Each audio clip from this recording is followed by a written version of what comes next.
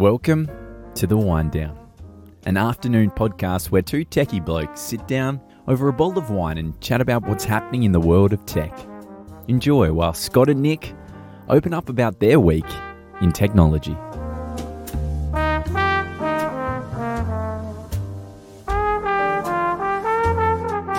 Well, ladies and gentlemen, hello and welcome to The Wine Down. I'm Nick and this is Scott. And that is... Matt. Hello, Matt. Hello, Scott. How are you both? Very good, thank you, Nick. Yes, thank you, Nick. And now, where are we? What are we drinking? We are in the Greenwood Hotel, and we have a lovely red today, the Howard Park Cab Sav, Margaret River Cab Sav. Very nice. Beautiful drop. Let's try it. Yes. I mean, I've got to admit, this is probably a good thing. It's a nice drop because we're on to the second bottle.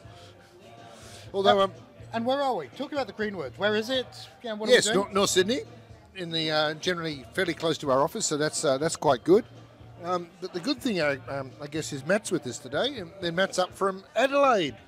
Yes, travelled all the way up from Adelaide to join you boys on the wonderful Wine Down. Thanks for inviting me. That's all right.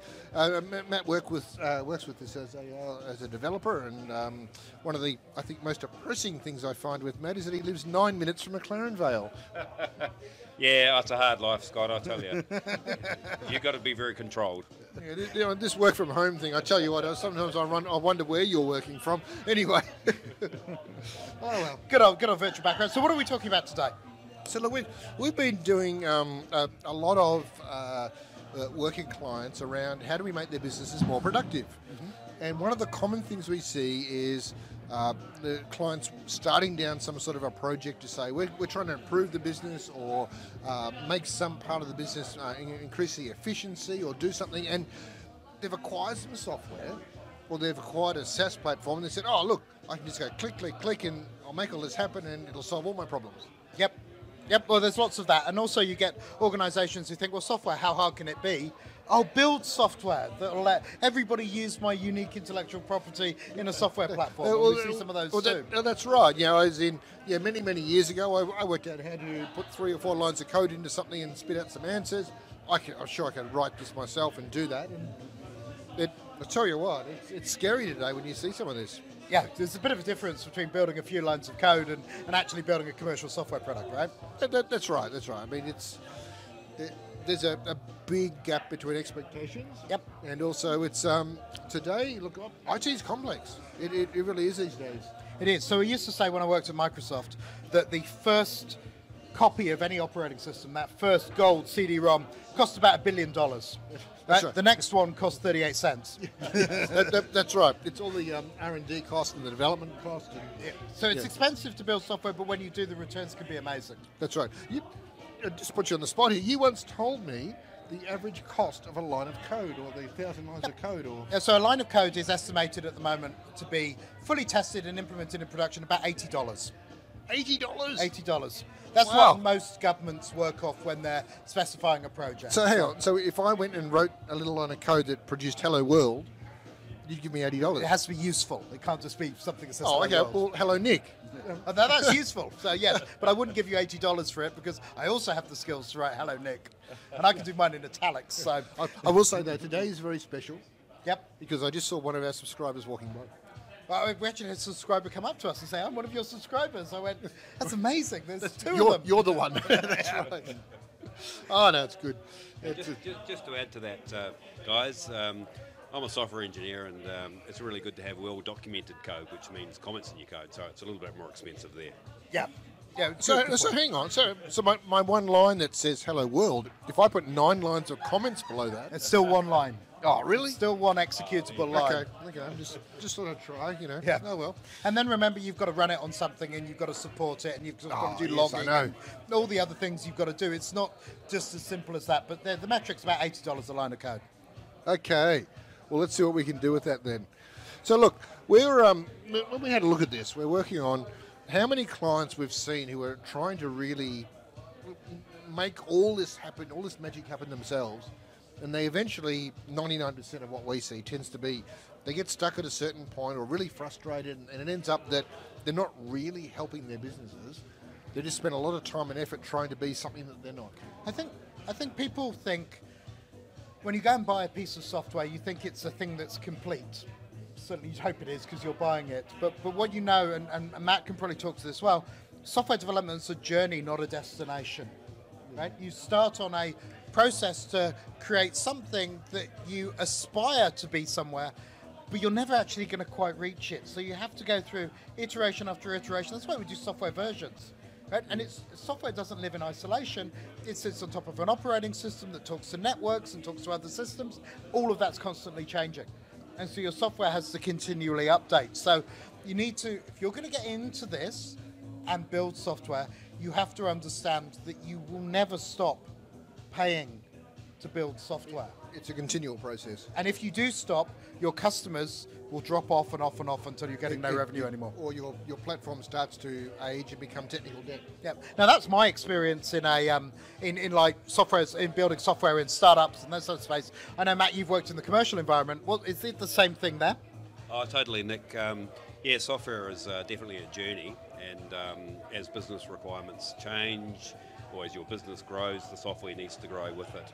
So if you start with well-architected software from the beginning, then that aids in that process. But definitely it's always a moving feast, and it requires TLC to keep it in shape like everything else. Yeah, so the worst management comment in the world is, when will it be finished? Are we there yet? Yeah, no. It doesn't mean you can't commercialize it. Doesn't mean you can't make money out of it. Doesn't mean it's not useful. Yeah.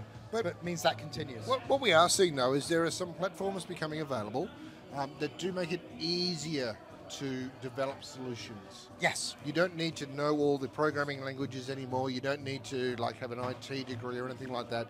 Some of these solutions are sort of like building business processes, drag and drop, and getting a bit of detail in there. But you still need to really know what you're doing.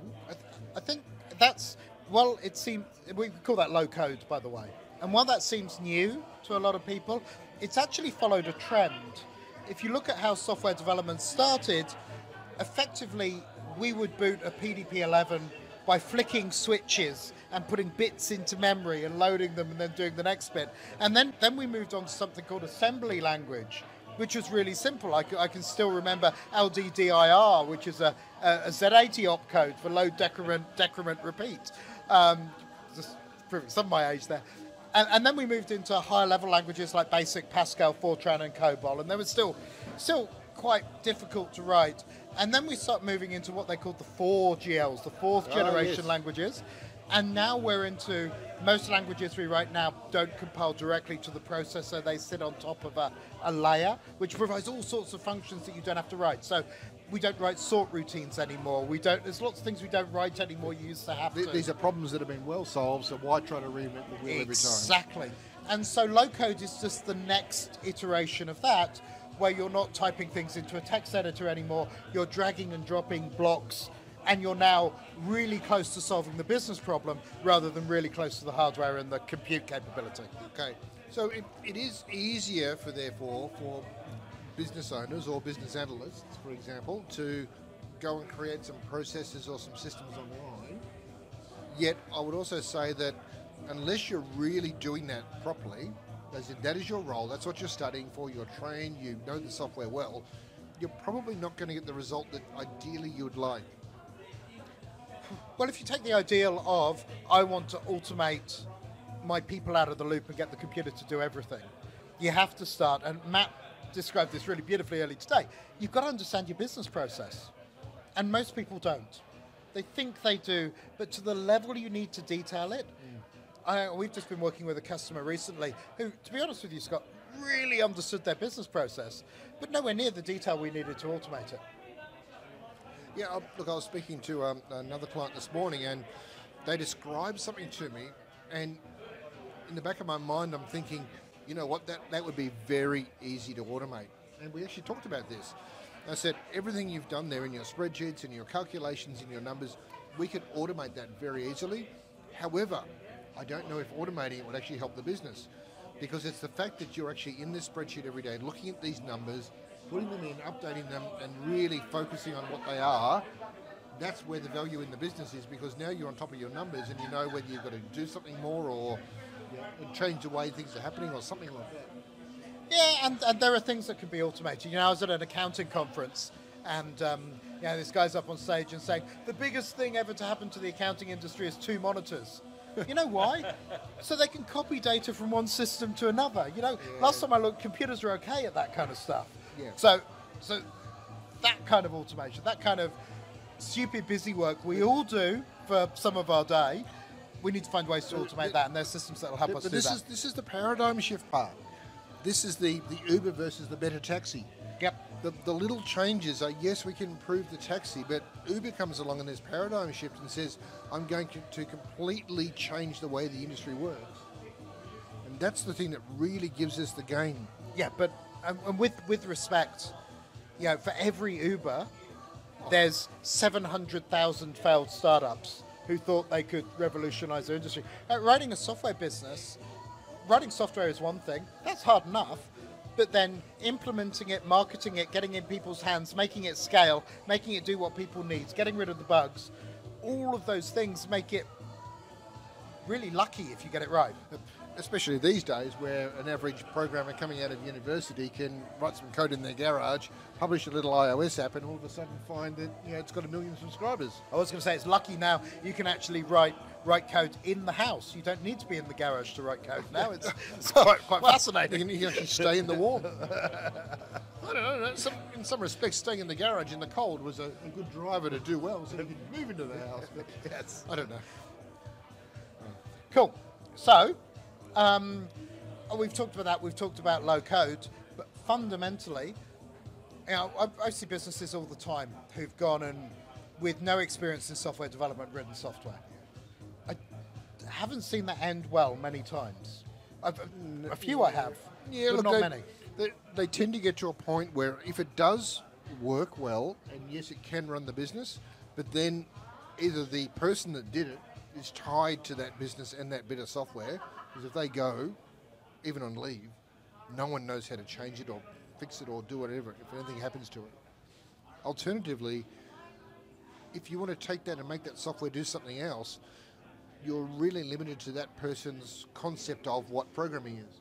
Oh, well, let me give you a cracking example. I used to work for a major bank somewhere in the world, and they handled a whole bunch of mortgages. And in that jurisdiction, when the bank had a mortgage, they kept the deeds for your house. And they kept it in a physical blue envelope, and all the envelopes were identical. And on the front of the envelope was a barcode. And they had 1.3 million of these packets, and they get it out to do some transaction and put it back in the vault, and it will get tracked using barcode scanners and this single Windows NT4 server called I won't tell you what it's called because then everyone knows what I'm talking about. And one day it went down, and I was there doing support, and I said, well, who was the guy who wrote the software? And they go, well, really sorry, he's not with us. I said, well, he might have left, but has anybody got a phone number? He went, no, he's really not with us. And so the guy who'd written it had passed away. Oh, no. And nobody had any idea how this SQL 4.5 database talking to a Visual Basic middleware layer actually worked. And one of the execs went, oh, it's fine, we can do it all manually. We did the calculations. It would have taken them 11 years, working 7 hours a day across their entire team to identify all of the packets. Yeah. We saw this with some very old software attached to some very old machinery a while ago as well. The software one day just decided to stop working. And it was literally from the late 90s. GW Basic. Yes. And it'd load up. I think Bill Gates actually wrote that. He may very well have, actually. The software would load up. It would start to look like it was going to do something, and all of a sudden it would just exit. So that we've seen that in our little places. Matt, you've worked in places where software's mission critical, right? Where if it goes wrong, people don't survive. Do you see that happening there too? Yeah, definitely. I remember a few years ago going to a banking conference, and one bank in particular stressed that they had to have 5 backup sites because if the system was down for more than a day, they lose their business. So, yeah. But that's on the grand scale. But often, from the small scale to in between, you still need the backup ability. You still need a team to maintain the software, to share the information across programmers. They're very, very important. Hey, that's an interesting point. We haven't talked about that a lot, but I will. Everybody has this concept in their head, at least in business, of the IT guy or the developer. from my experience, you can't build software with a single person. No, it's definitely a team to build software. Good software requires a team. So everything from project management to business analysts, subject matter experts, testers, trainers. So yeah, definitely requires a team to get it right. Yeah, and also one developer can't test their own code because it's like testing your own email. You can't spot your own spelling mistakes. That's right, Nick. It's generally not a good idea, and you usually have a team dedicated to testing. Yep. But also, developers can write unit tests for their own software, but you can't beat that human element of a test team. Yep. Going over the software with a fine-tooth comb before it gets to the users.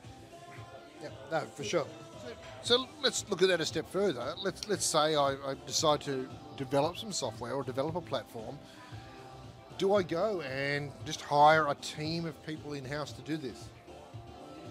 Is that what you've seen? Yeah, that's a good point. It really comes with a lot of consideration as to building bespoke systems. You really need to look around and make a judgment about whether there's something already around that does that. These days, software as a service is very popular. It makes a lot of sense because other people are doing the hard work when it comes to testing and releasing new versions of the software, and that can often be a lot cheaper for your business to engage software as a service rather than building your own. I'd also say managing a software dev team. If you're a company that builds widgets, suddenly managing a software development team is a totally different experience to the staff that go and build widgets. And I've seen lots of failures where like an accounting firm has built a software development team. For a start, nobody wants to work there because software devs want to do leading edge stuff. Secondly, they don't want to hang around there because it's accounting, not anything else. It's difficult, right? I've generally found developers to be a very unique group of people compared to your average people in a business. And they need to be managed differently. They've got different metrics. They've got different ways of doing things. Maybe the developers are right and everyone else is wrong. Oh, it could very well be the case. Yes, it's a very long-term commitment, building your own software. And I've seen systems where they've engaged developers or a team to build the software, and then the team's moved on and the business has been left with the software, and generally it just stagnates, nothing happens to it. They don't know what to do with it, right? Yeah, meanwhile the operating systems and versions of software that it's built on change and progress, and often these systems just stay there, and after a while they become unmaintainable. Yeah. So that's why it's very, very important to always keep your software moving along with a team. And I think that's worthwhile understanding, right? The underlying platform we write on, and this would be the same if you wrote on top of Java or you wrote on top of something else. We wrote on top of .NET. That does a major version upgrade every year in November, right? And so if your software doesn't keep up to date with that, its maximum longevity for support is 3 years. Well, to be fair though, I don't know we've found a lot of bugs in the underlying platform. There are security vulnerabilities because it's complicated. Okay. That is fair. That is fair indeed. Yeah, and you've got to keep up to date with those. So we run, across our code, we run this thing called Dependabot, and Dependabot tells us whenever any component we rely on needs upgrading. Now, I tell you, Dependabot is firing 30 or 40 things a week at us. And this is the thing these days, that it's not so much that, hey, I found a bug in the operating system or something like that and it's stopping my code running. It's a security flaw has been identified. Am I exposed? Yeah. And if I don't patch it, what's wrong? Or Microsoft are expiring TLS 1.1 and we've all got to move to TLS 1.2, and that means suddenly your code won't talk to anything because you haven't upgraded it. Or they changed how disk access works, and you've got these things change. Yeah. And there was a quite significant bug that was identified in one of the platforms that you build software on. I won't mention what it was, but very, very significant, and it opened the door for hacks and attacks from the internet, and it was very, very significant, and a lot of companies really had to do a lot of work to patch that up, and again that would have been a lot more difficult if you had a system where the software wasn't being maintained, because you've got to get a team to get across your software to do that upgrade and then to retest, etc. And I think the other thing to think about is a lot of people don't realise size. They think, oh, if my software gets successful, I'll make lots of money. Well, if I look at organisations who built software that's successful, I'll take a New Zealand example, Xero. Well, they're spending $250 million a year on software development, right? So you look at the costs, you need to match that with revenue and make that work. So, and they have to keep up with everything the rest of us have to keep up with. So it's important to think about. And that's not saying don't do it. There's scenarios where this can really work. But for most Australian organisations, unless you're a software company, it makes sense to go to a third party who knows how to do this, who's working on lots of projects, who can bring that big, broad knowledge into your domain, I think, and make it work. Kind of like the team I run. Yeah, but Sorry, did I pop that in? Sorry. Very self-serving, I think. Yes, well done, Nick. No, but I think it is true though. That's unless you're either choosing to be in the software business, in which case, certainly go build your team, but be in the software business, then you're probably not going to achieve the result that you need or that you want. Yep. And it's more cost effective, and you might get a much better result going external. Yeah, no, I agree. Yeah, and often one model that's very effective is, as a business you engage software as a service, but you do have your own in-house developers to do high-level programming or build extra systems on top of that. Yep. And there might be different reporting requirements or different workflow requirements. So you use the software as a service as the base software, and then use your guys for actually doing really important things for your particular business. The other thing I think about if you're going into this is it's not just building the software. Once the software's in market, who's your customer going to call? Exactly. Because your dev teams aren't going to want to support it because that's not what dev teams do. That's so right. Where's the help desk? Where's the support infrastructure? Where's that stuff? And I think that you need to think about that as well. Yes, that's exactly right. Yep. Especially if you've got a large product with a huge customer base.